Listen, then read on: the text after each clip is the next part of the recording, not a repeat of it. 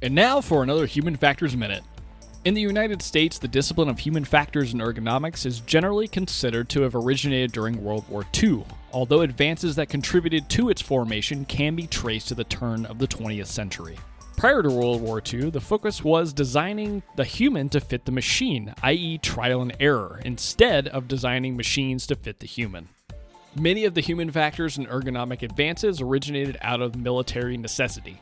With the start of World War I, the first conflict to employ the newly invented airplane in combat, the need arose for methods to rapidly select and train qualified pilots. This prompted the development of aviation psychology and the beginning of aeromedical research. This has been another Human Factors Minute.